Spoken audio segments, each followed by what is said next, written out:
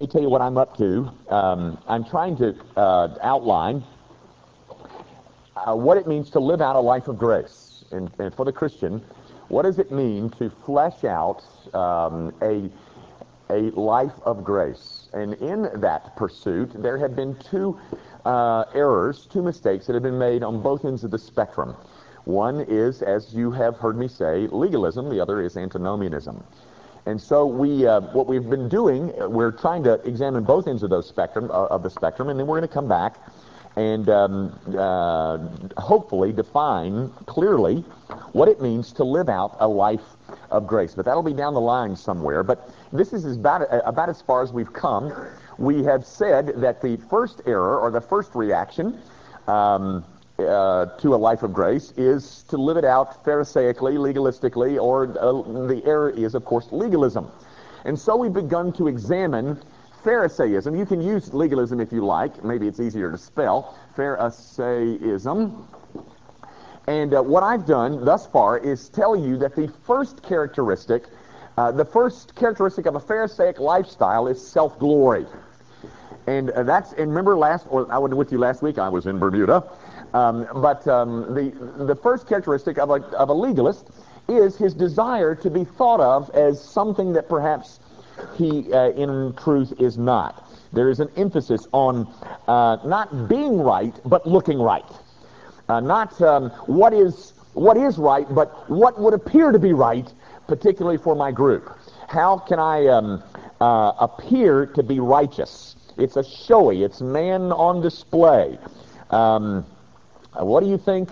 What do you think the people will think if we do that? That kind of expression or that kind of concern comes out of the life of the Pharisee, because his first concern or his first mistake is one of self-glory. It is, in essence, it is the essence of hypocrisy. It's a life lived hoping to be thought of as being one thing, when in fact, you're not that. You're not that at all.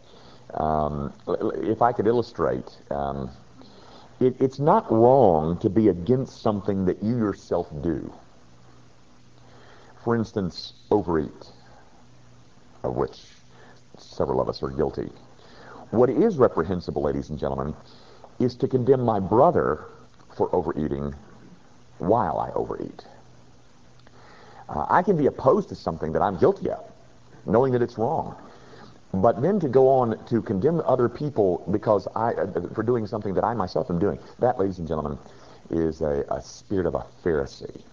Now, what I want to do tonight is open up a second characteristic of Pharisaism. And that's why I put this up here, so you could at least get some kind of idea about what a blueprint of what I'm doing.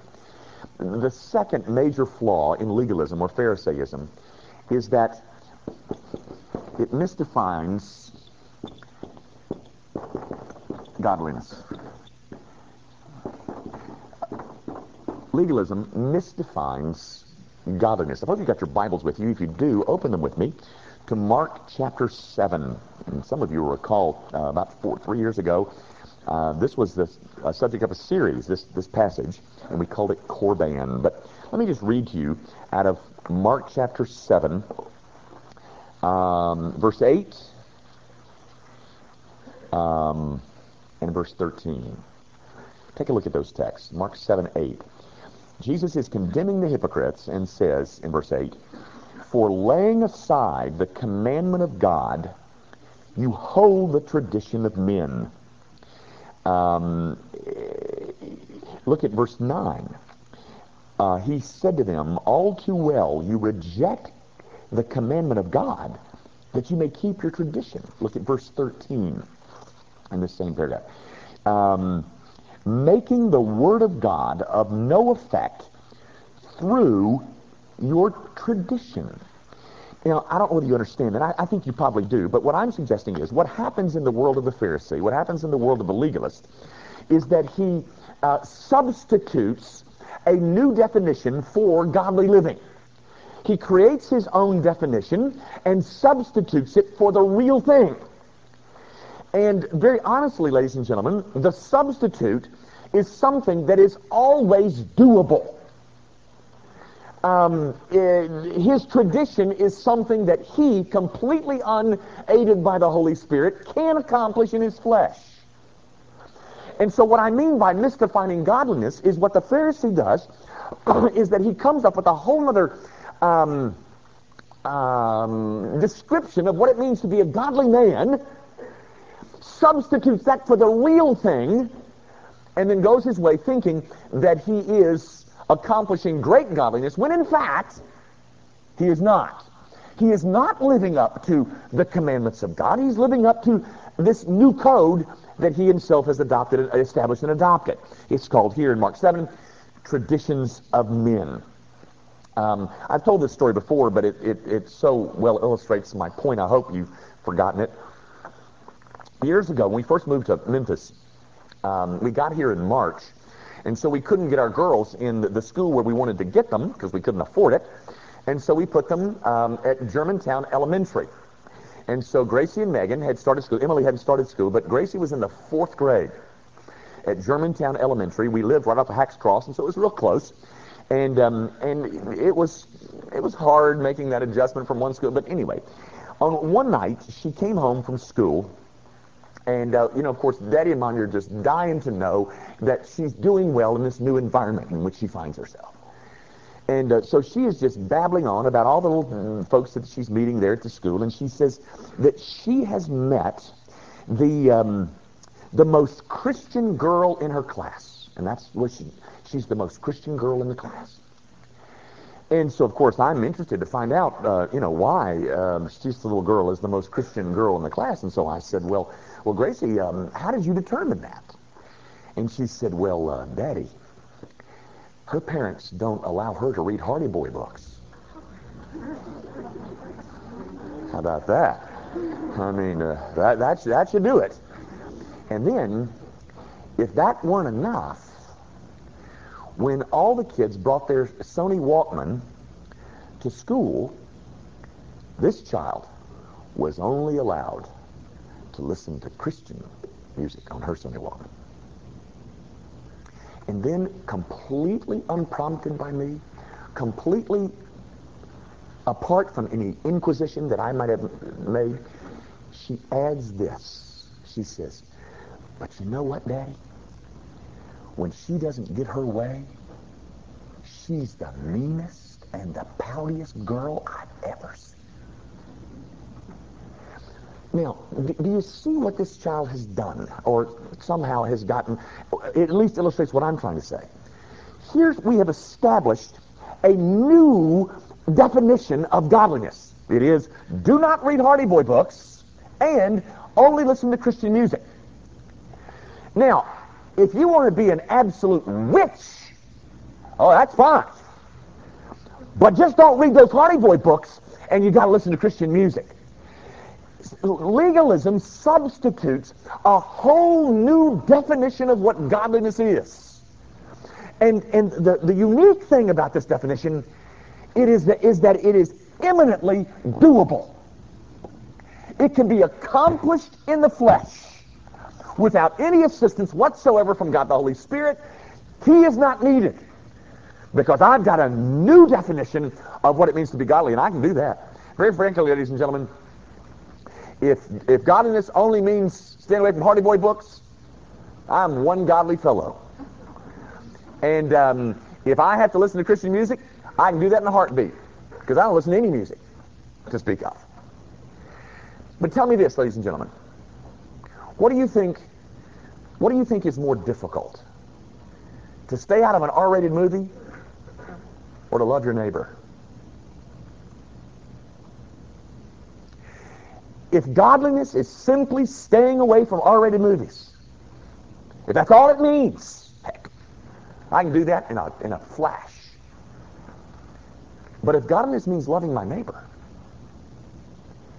that's going to require some capability that comes from on high. But what the Pharisee does is that he comes up with a code, and they vary from group to group, ladies and gentlemen. The code varies from group to group. And the code then becomes the criteria by which godliness is measured among my circle of influence. Oh, do you memorize verses? Now, gang, I'm not against memorizing verses. Surely you know that. I'm not even against staying away from R-rated movies. I think if you go see some movie where people are walking around naked, I think you're stupid. But I just want you to know, that doesn't make you godly. Staying away from the R-rated movies. And if you conclude that someone who does see R-rated movies is not godly because he sees R-rated movies, I say to you, you have exercised a trait of Pharisaism. One of my greatest heroes in the Christian circles today is a guy by the name of R.C. Sproul. And he can tell you about every movie that's ever been on the screen, including the R-rated ones. They're not godly? Well, if you have anything other than a biblical definition, you might not be. One of the great offenses that I see in the evangelical community, ladies and gentlemen, is what we call, my wife and I, code living. Somebody gets the privilege of establishing the code. I don't know who it is, but somebody gets the privilege and they establish the code. Then the rest of us have to eagerly conform our lives to that code. And if you do, you know, I can mention so many things, but I will offend a different group of people if let me just take a few, and they're not intended to be offensive, ladies and gentlemen, but they're just things that I've seen people say. Sorry, Gail. Precept. Is there anything wrong with Kay Arthur's Precept Bible study? Not a thing. It's a wonderful thing, but if you're not in it, then you're not godly.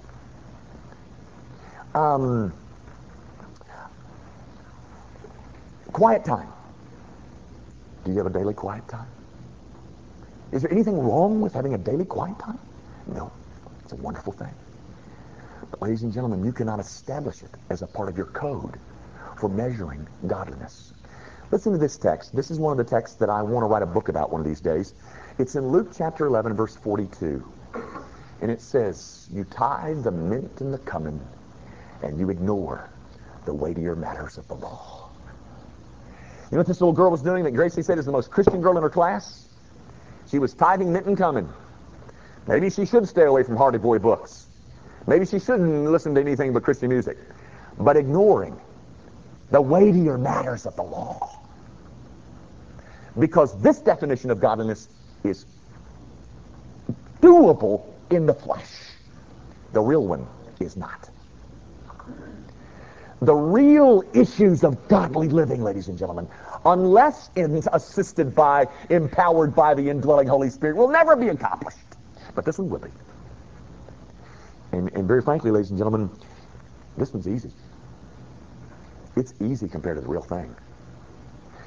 But so the Pharisee decides that if I can do this, and if I can, in seminary, ladies and gentlemen, seminary was one of the worst places ever. I'm telling you, there were the wives that made their own food. They would go get carrots and, grind them all up, and all their children were drinking was carrot juice. Made from, Mother Nature over here. And breastfeeding. I'm telling you, I got so tired of women coming to chapel and breastfeeding their babies in chapel. But it was a mark. It was a mark of... Now, by the way, am I opposed to either one of those things? No. But when they become criteria by which we measure other people, well, she doesn't make her own food. Guys, you can plug in your own issue. There's 1,000 of them.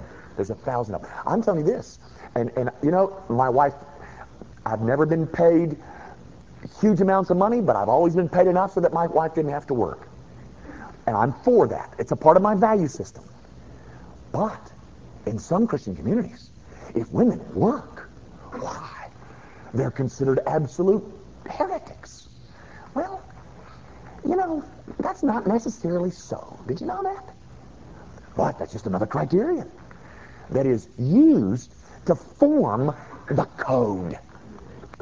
The code. You know, guys, I know that this offends you. I have wanted to do this on so many occasions. I'm not man enough. Because I like my job, you know. But I have I've had this idea for years. Bob Whittle, I've said this. I've wanted. I'm tempted, Russ Garner, to tell him what you did to me one day. I'm going to tell him. Okay. But here's what I want to do. I want to walk out one Sunday morning and get behind the pulpit with a glass of red liquid. You know, kind of swirl it around and then sip it right in front of you. And then say,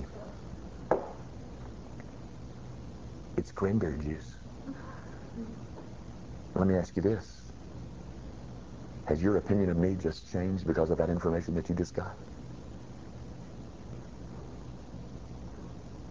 If it did, you're a Pharisee. I got to tell you what Russ Garner did to me one day. Russ Garner asked me after lunch. And he did this on purpose, the twit. We go to Grady's. I was about to say Applebee's. I know. Grady's. And he's there waiting on me. And there at the table, before I ever get there, is this long, one of those conal-shaped glasses, you know, what do they call them? What? Not carafe. A Pilsner? Is that what it's called? It's one of those long glass, you know, and it's big up at the top and it shapes down. And there's this bubbly yellow thing with foam on it, sitting at the desk, and sitting at the booth. So I come in and never said a word about it. Never said a word. Wasn't about to make that an issue. We went through our whole lunch, the entire lunch. The check is paid, and we're about to walk out, and Russ looks at me and says, "It was O'Doul's." He wanted to see what I was going to do, you know. Does my opinion of him or your opinion of me, is it centered upon what I drink? Well, I say to you, ladies and gentlemen, you've missed it. That's a misdefinition of. By the way, I'm not trying to encourage any consumption of alcoholic beverages here. I'm just telling you that's a misdefinition of godliness. It's tithing, mint, and cumin, and ignoring the weightier matters of the law. Oh, he couldn't be that holy because he drinks a glass of wine. But he loves the poor. He's committed to people in need. And I'm not saying those things are true of me, but does that make any difference? Or do you just want to tithe the mint and the cumin and ignore the weightier matters of the law? And conclude all the while that you're a godly man or woman while you ignore the weightier matters of the law. Ladies and gentlemen, it's a substitute definition of godliness. And I'm telling you, we like it because we can do it in the flesh.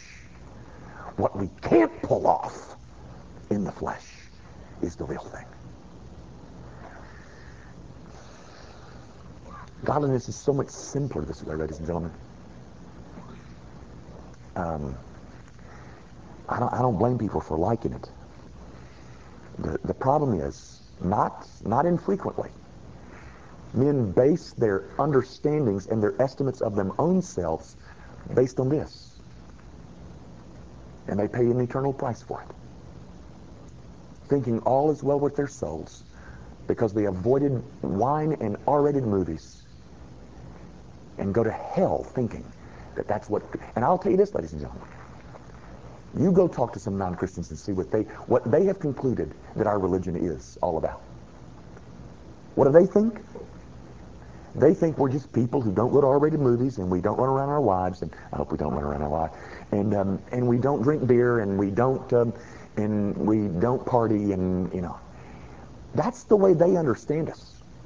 And I'm telling you, they got that impression because we gave it to them. We told them that that's what it was. I mean, that's the impression they got by watching us.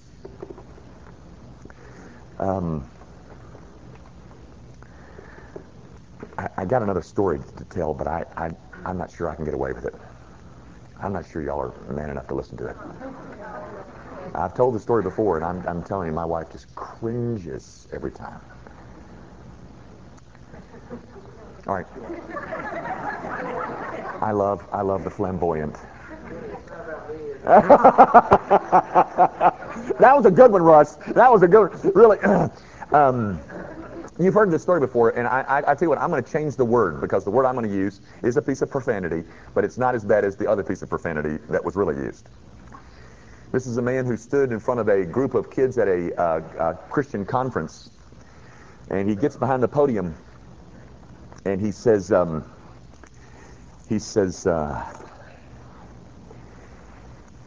yesterday, 10,000 people in Africa died without Christ and went to hell. And some of you don't give a damn.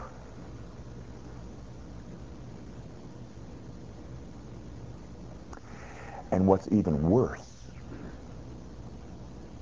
is that some of you are more concerned that I said damn than 10,000 people died at a Christless death.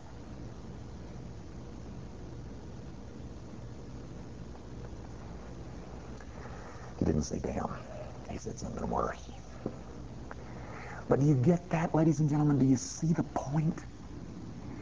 Because it's a misdefinition of godliness. We tied the mitten to coming. Oh, he said damn. I'm telling you, ladies and gentlemen, we had a man leave this church because I read something with D-A-M-N in the story. And I prefaced it by saying, I didn't say this, I don't use this language, it's in there, it's not me, and he came up to me saying, if I'd have brought my child in here and he'd have heard the preacher say that, and I think, buddy, you missed it. And I think so much of it is because he had been reared in an environment that misdefined what it meant to be godly.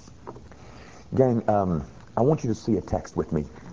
And we're almost finished for the night. Turn, if you can find Colossians 2.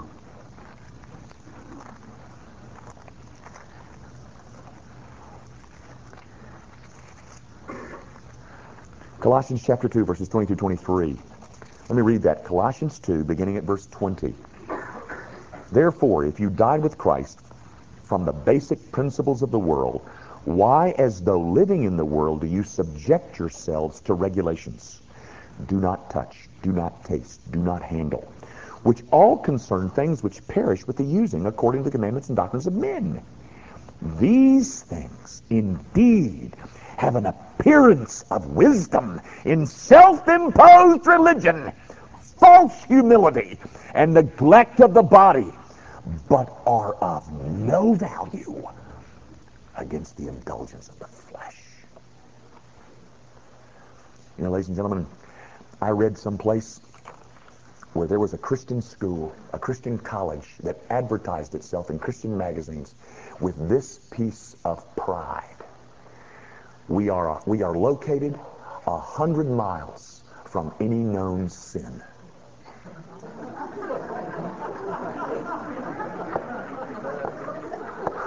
You missed that, Bobby?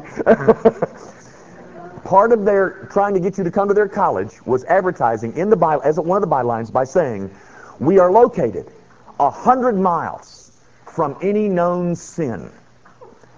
That is, what, I mean, they're not up close to a casino, they're not up close to, a movie house, I guess. And I want to say, what? Not only have you misdefined godliness, you've misdefined sin. And so what is sin now? Stay away from this. Ladies and gentlemen, I pick on casinos all the time. I don't think you should go down there. I think it's a sad commentary on the Christian church that's our entertainment. That we got to go do that and be entertained. I think that's awful. But I'm telling you,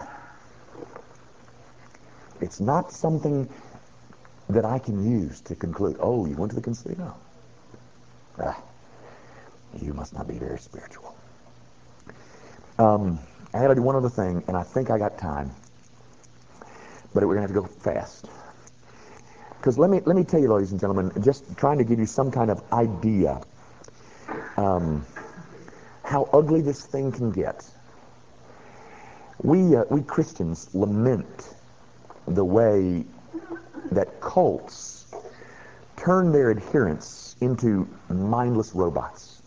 And so we send people in to drag our kids out, because they got into this. We groan over the fact that the cults had used such mind-numbing techniques so that our children no longer think they're just mindless robots. But I want to suggest to you, ladies and gentlemen, that that evangelicals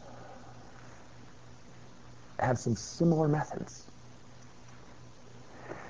We subtly encourage people to put their minds in neutral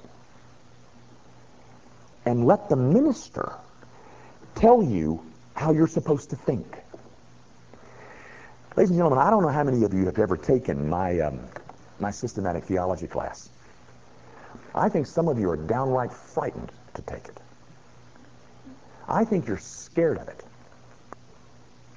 And I'm telling you that's tragic, because anybody in this room who's ever taken it knows that I say it again and again and again. My goal is not to get you to agree with me. My goal is to challenge you to think. I want to read a text. Turn, if you can find this one. Numbers chapter 11, verse 29. This is a story that is a really important chapter in the Bible, Numbers 11:29. But something happened where there were. Read the story tonight, but let me read verse 28. So Joshua the son of Nun, Moses' assistant, one of his choice men, answered and said, "Moses, my Lord, forbid them." Then Moses said, well, I'm going to have to go on and go to 26. I'm sorry. But two men had remained in the camp. The name of one was Eldad, and the name of the other Medad. And the Spirit rested upon them. Now they were among those listed, but who had not gone out to the tabernacle, yet they prophesied in the camp. And a young man ran and told Moses and said, "Eldad and Medad are prophesying in the camp." So Joshua the son of Nun, Moses' assistant, one of his choice men, answered and said, "Moses, my Lord, forbid them." Look at verse 29. Then Moses said to him, "Are you zealous for my sake? Oh, that all the Lord's people were prophets, and that the Lord would put his Spirit upon them all." And Moses returned to the camp. I say, ladies and gentlemen, there are many evangelical pastors who would not want that. Because ultimately, if I can tell you how you're supposed to think, then I'm in charge. And to encourage you to think is to lose control of you. I can't prove this, ladies and gentlemen. I can only say this. In terms of the Pharisees' motive for misdefining godliness, I can't prove this. But it seems to me that the ultimate motive is control. Because if I can tell you what gets you in and what keeps you out, then number one, I can write myself in.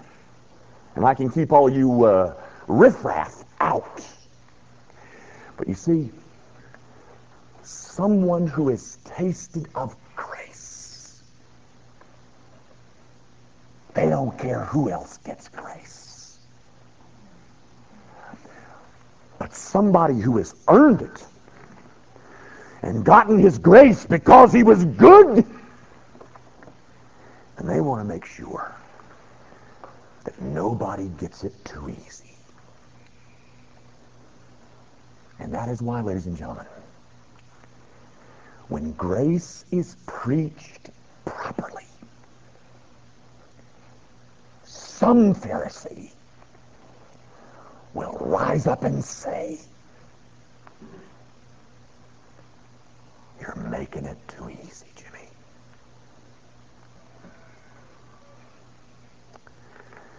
You think about that. Our Father, I pray that you will open the eyes and the ears of your people, and might we walk as free people, people set free by the grand and glorious work of Jesus Christ the Lord. Might no one, including this preacher, ever bring people into bondage over again, all over again. It is for freedom that we have been made free. Might your people learn to relish that thought. We ask it, of course, in Jesus' name. Amen.